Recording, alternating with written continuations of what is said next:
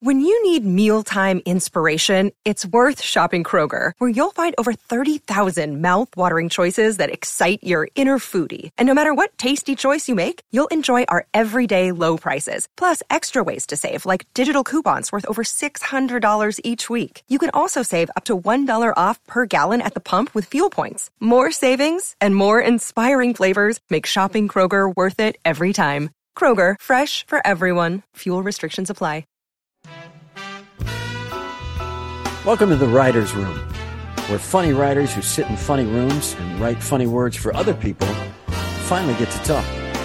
Here's your host, me, Jeff Cesarian. Chemistry can absolutely kill a show, and then everything else grinds to a halt until that chemistry is sorted out. And if that doesn't get sorted out quickly, and that needs executives to be on board to shuffle cast around or whatever, and the odds are astronomical that you can survive bad chemistry. Even looking at Raymond, I mean, there was a best friend character in the pilot. That poor guy, I've been in that situation too, where he was let go after the pilot, no fault of his own, but I think Phil realized and Ray realized, well, the brother plays, you're going to say everything you need to say to your brother that you could say to your best friend. And in fact, like, to fight through sibling rivalry to say those things means that when you say those nice things, it's going to mean more. That became the trick of that show. Like, there are casualties to a writing process that needs to see things on its feet as well. Yeah. It's not just computer and page. Yeah. You got to get that writing to live. And then you go, oh my goodness, we do not need the baker and his wife at all. No, I've been going around and around with my chatbot on his pilot, and how's that going? He's missing a lot of stuff. I mean, it all feels like every great show, but he's just doesn't really have the Jackie Gleason / Dick Van Dyke / Mary Tyler Moore character nailed yet.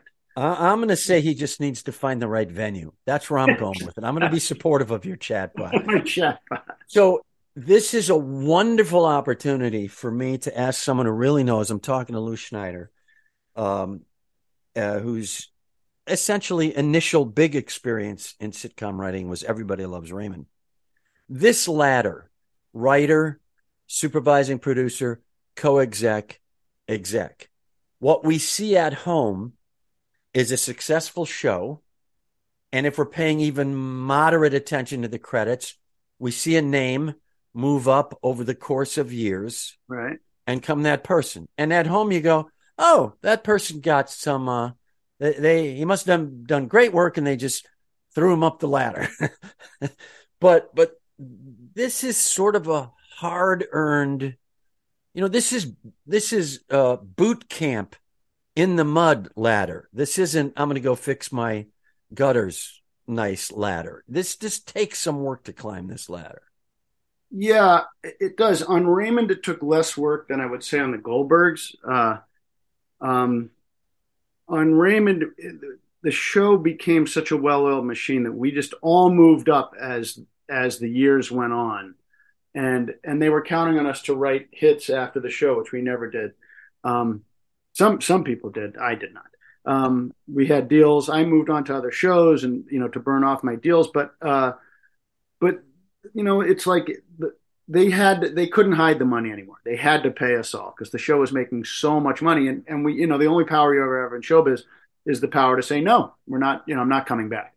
But they didn't want to mess with what we had going. And we weren't asking for such incredible money. I mean, so they just said, okay, you can come back for that amount. They figured out a number that worked for everybody, and everybody came up, and it came with a bump in title. So that happened. On the Goldbergs, I was really, I'd gone back to sort of square one, and I, was running the set on that, as the EP on set.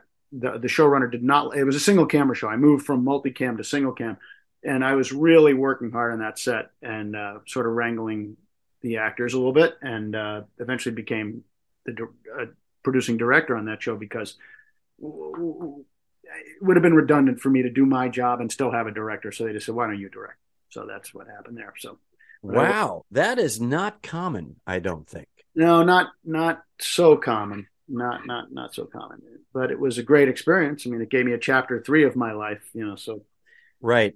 That's a very serpentine route to get somewhere. Also, the notion that you are the EP on set, and the showrunner isn't necessarily there in most situations. In commonality, the showrunner is usually on set at least. Yep. He did not like to fair majority of time. He didn't want to go to set. It's just he had too much going on. He spent a lot of time in editing. He was constantly trying to rewrite the show in editing, and he had to break stories, and he liked to have his hand in everything. And the one area where he felt like he couldn't it wasn't worth his time was to sit through take after take after take. Right. And he would be the kind of guy who would change stuff so much from take to take, and I could change things just a little. He gave me license to. You can put whatever jokes you want, and after you get the ones that are in the script, you can do whatever you want. So I was very happy to do that. I mean, you pay the price. If you send crap upstairs, they'll say stop doing it. So I was always a little fearful about rocking the boat too much. But I did change a lot. I mean, and then once I was directing, I could always make changes. That's sheds light on a very important element to what we're talking about. This ladder here, the responsibility can increase as you go up this ladder. Oftentimes, on a well-oiled machine, perhaps it's a little bit more of a British monarchy title. Your title's just changing, and essentially you're doing the same thing. Right. You're writing, you're sitting in a room with other guys, you're cranking scripts. But in a lot of environments, that responsibility increases. Maybe it had something to do with the fact that it was a single cam, or it was just this show. But yeah, on the Goldbergs, I feel like those guys who are EPs on that show, they earned their stripes. They can be counted on to do any number of things: edit the show, break stories, run a joke room, run the set. Like, they have chops, and they've all spent years doing this. So it's definitely what you're alluding to, which is in those cases, it's absolutely like you've just done the time. And it's like, how they talk about for athletes, how the game slows down. For the EPs, the game slows down. You can tell right away, let's not panic about this. This is not a writing problem. We're not going to write our way out of this. This is a staging problem. This is the story is broken here. We're not going to spend time.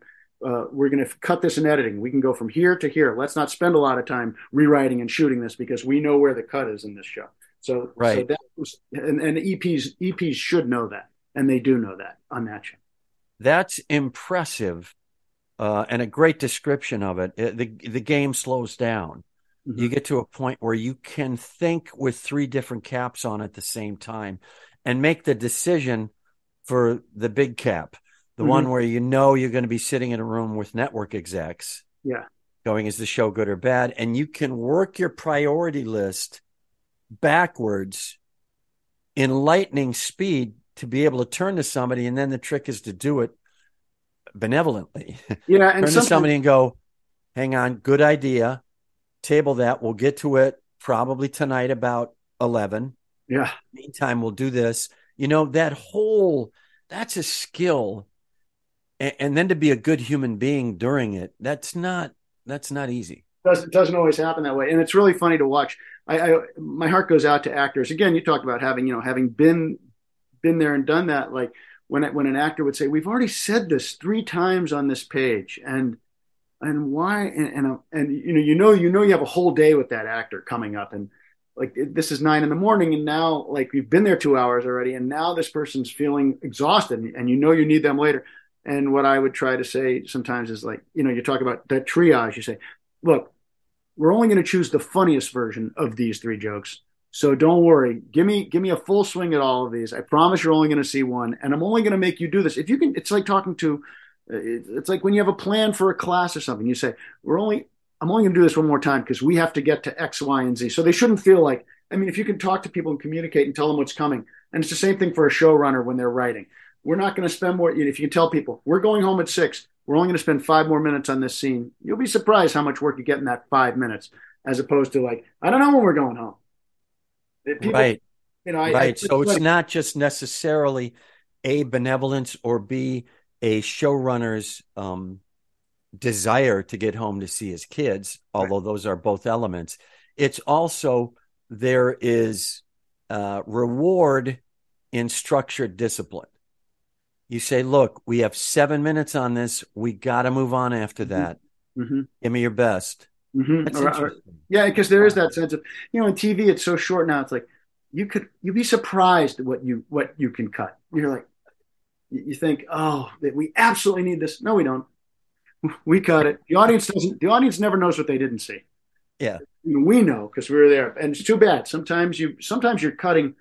You have to kill your babies. You're watching the funniest thing, and you think, too bad no one will ever see this. It'd be a hell of a rap party. Yeah. Spike Feresten shared some great advice, which was shoot on set with the notion that you are the one in the editing room editing it.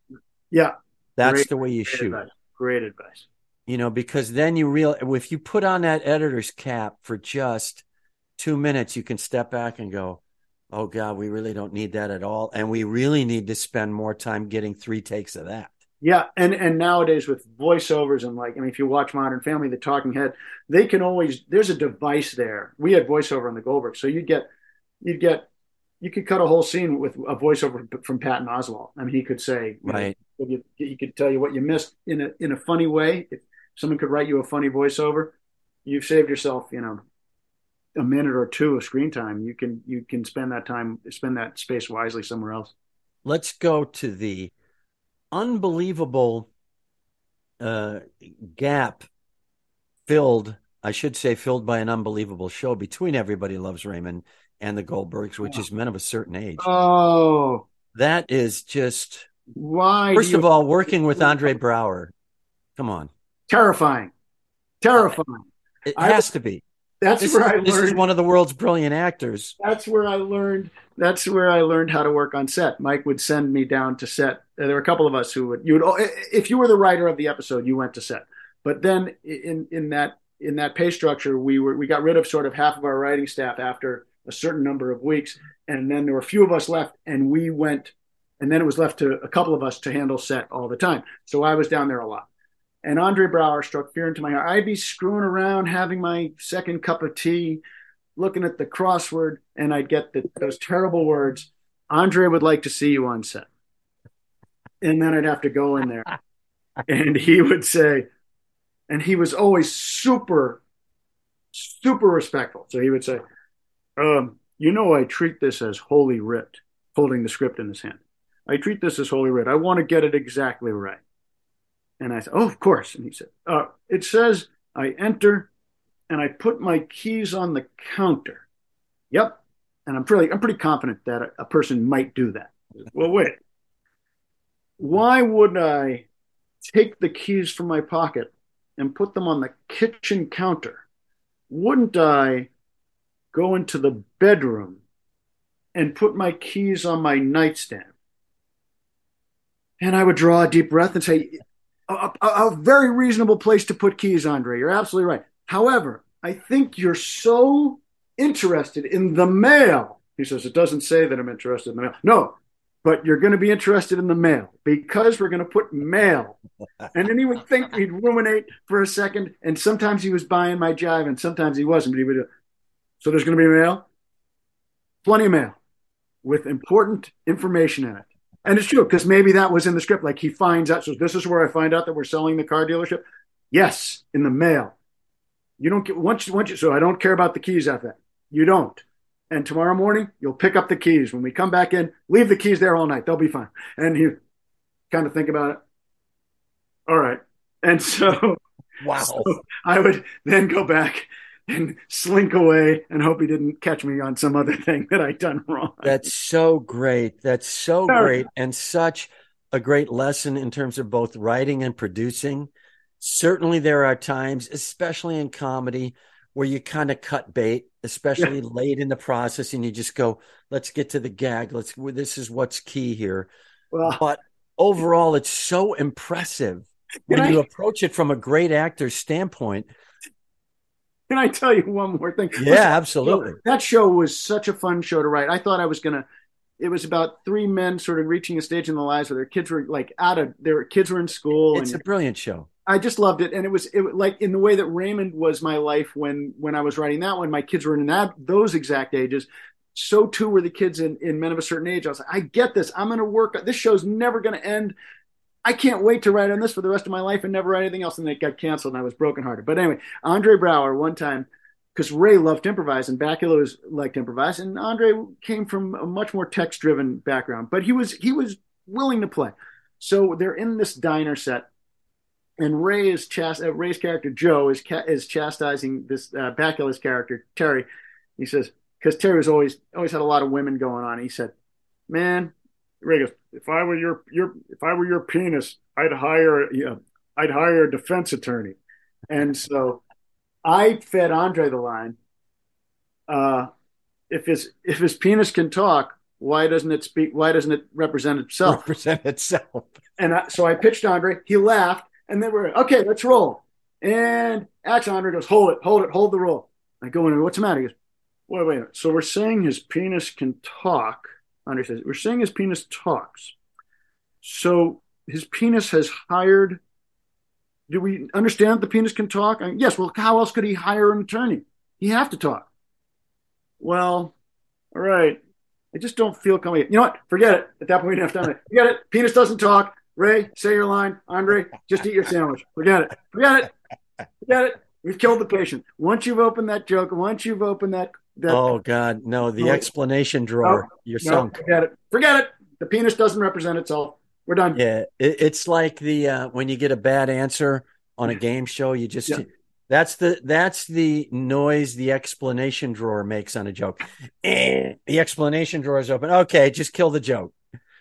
I remember on Sanders, the only modest equivalent I have to that is the great Rip Torn.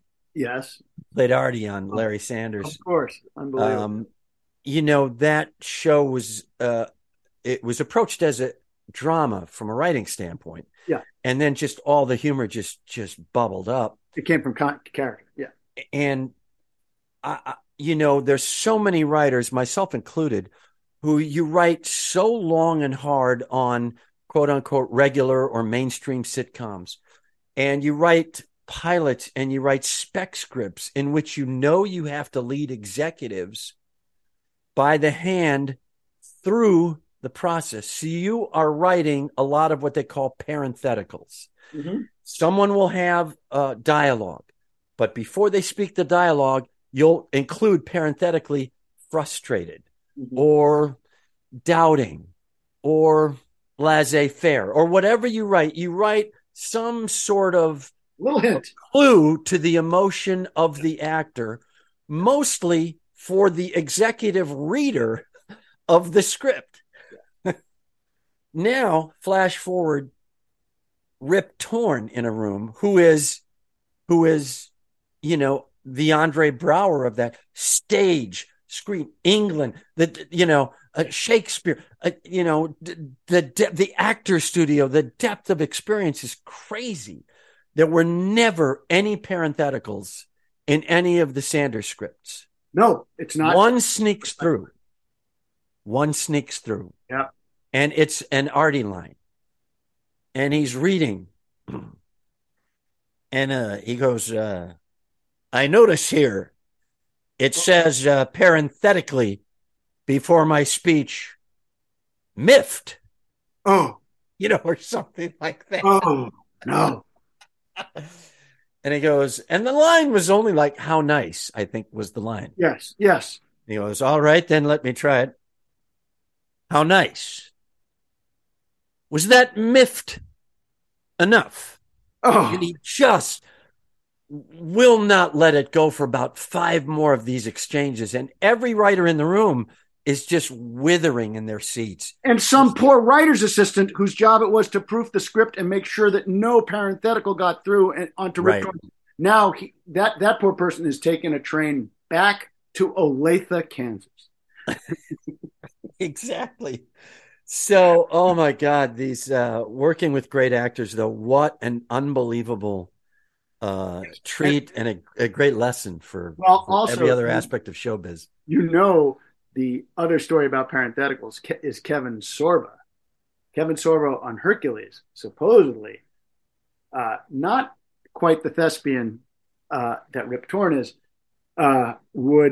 he did not understand the concept of the parenthetical, and he said, enraged, not going to do it.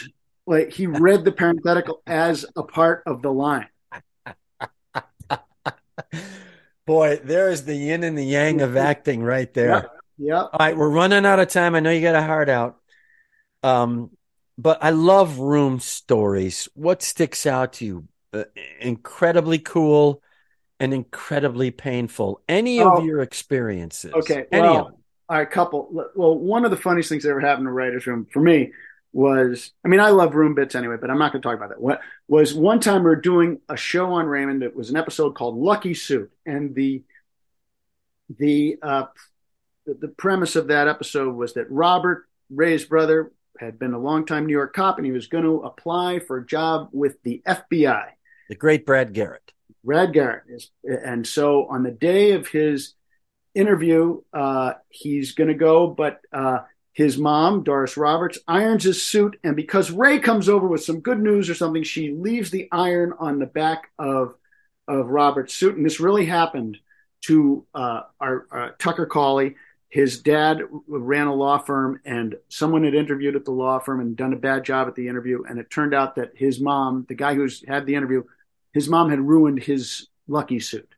So Brad was wearing his lucky suit, but he had a bad burn on the back of it, and he was out of sorts. So maybe I can't even remember. Maybe he wore a different suit, or he was mortified, so he couldn't wear a suit. Anyway, so that was the premise. We get a call in the room. That script goes out to casting for who is going to play the FBI agent. That's a great part. Who's going to play this sort of severe? And we get a call from Jon Voight in the writer's room. And we get that. Jon Voight on one for Phil. And Phil's like, shut up, you, shut up. And hello, hi, hello, yes, hi, nice to meet you on the phone. And he, yes, for the FBI agent, we would be honored. Oh, no. Well, it's not exactly what we were thinking. We're hanging, like, obviously Phil's now in a conversation he doesn't want to have with Jon Voight. What's going on? What's going on? He hangs and he goes, okay, well, let us take a look. Okay, thank you. Definitely. Okay, yes, you'll be hearing from us. Hangs up the phone. Just goes, he's crazy. What happened? Jon Voight wanted to play the FBI agent, but he wanted to play him as Special Agent Jon Voight. He wanted to still be Jon Voight, but like Elvis, like when Elvis was a special agent, special drug DEA agent, but he was Special DEA agent Elvis Presley. So wanted to be Special Agent Jon Voight. Wow. So that was one. That's an incredible moment. I also love the moment where Ray has to shush what is essentially a room full of children. Well, Phil had to do it. Phil, whose whole life is built around catcalling each other. Yeah. No, shut up, and I mean it. I am Jon Voight on the. Well, also this is before the internet. We used to do a thing. There was one guy in the room who would make these audacious claims that certain things were true, and we couldn't check online. So I couldn't sit with it. So I go, no, you know what? You're wrong. That's not what happened. And so I would call. So one time, this guy claimed that meerschaum pipes were made of bat shit, that they were made of guano. And meerschaum are those pipes that are made of, they look like ivory kind of. And so, well, I can't look it up. So now I got to call the tinderbox, and I have to play the TV card. I'm calling a tobacconist in Santa Monica. And hi, yes, my name's Lou Schneider. I'm doing some research for a television program. Perhaps you've heard of Very Loves Raymond. And the guy's like, yes. Excuse me, are meerschaum pipes made of bat droppings? Click. Okay. See, Jeremy, the guy just hung up on me. He's like, doesn't mean that they're not. I'm like, shut up. And this would go on for hours. Like we'd get in these fights over shit like that. So that was, you do anything in the writer's room to waste time. And if it means calling a police department to find out about a guy or that you'd read about in the paper, or a meerschaum pipe, or the tobacconist, whatever it was. So all that shit was fun. Is there a beauty in that, or a usefulness in that it can loosen up writers? It can take their conscious mind off of the problem and allow their subconscious mind to kind of mull it over. I hope, that we always said, sometimes you'd pitch and then you'd have lunch, and then you'd be in a bad area or an area you couldn't crack. And sometimes the answer was you'd eat lunch and you realize, oh, we don't need that area. And sometimes, I'd be pitching and then we'd do something and we'd screw around or yell at each other or spin our wedding rings and, try to see who could spin their wedding ring the longest by flicking it with their fingers. And then I'd come up with, or someone would come up with a joke and Phil would yell, where was that an hour ago? And I was like, I don't know, bottom of the pile. Who knows? Like, you don't know when it's going to come up, but you have to step away. I love that the stress release. Yeah, so much. In a room is spinning way. Oh, absolutely. And because there's an unspoken thing there, which is nobody tells any of our spouses this. Right. Oh, well, we did that show because Ray used to spin his wedding ring all the time, and he spun the ring one time and it went down an air conditioning duct in the floor, not in the Raymond writer's room. This really happened to him. So he was very careful about where he spun it. And so I've told this story before, but I took my family skiing one time and we were in Mammoth, and our room wasn't ready, but they said, you can use the hot tub at this lodge. Okay, great. So we all went down there and I had all my stuff in my, with us, and including my car keys, which were in my jeans. And as we got on the elevator to go to our room, I was getting, hurting my kids in the elevator, and my pocket spilled out, and my keys fell between the door of the elevator and the floor, like the floor we were getting on in the elevator. So it dropped down the elevator shaft 5 stories on Good Friday, and there's not a lot of people coming up to work in the elevator shaft that week. So elevator repairmen notoriously Catholic. Right. They're not coming. They're observant. No. I'm screaming and yelling and shrieing and saying, I can't believe this happened to me. I can't believe we can't get in our car. All our ski stuff is in there. I can't. My wife says, well, look at it this way. This is great for a story. This is a great episode. And I said, no, it isn't. Didn't you watch the show 3 weeks ago where Ray spun his wedding ring and it went down the air conditioning grate? Don't you watch it? So this isn't something we can use. This is just something shitty that happened. Well, that's comedy. Timing is everything. My guest, the unbelievable Lou Schneider, who has to pop right off this onto another podcast or something, some sort of Zoom meeting. Let's make it more important than a podcast. Yes, I'm pitching at the network level. I'm trying to. I'm putting together a list of books that are being unbanned. I'm very busy with that. Fantastic. We are going to do this again because we have not even tapped the unbelievable font of stories that has to be Doris Roberts. So, that's a font. And also, I want to dive into the Goldbergs a little more next time. And so we'll do this again in 6 months or something because too much fun. Lou, thank you so much for doing it. I miss you, Jeff. It's great to talk to you. I miss you, buddy. See you, pal.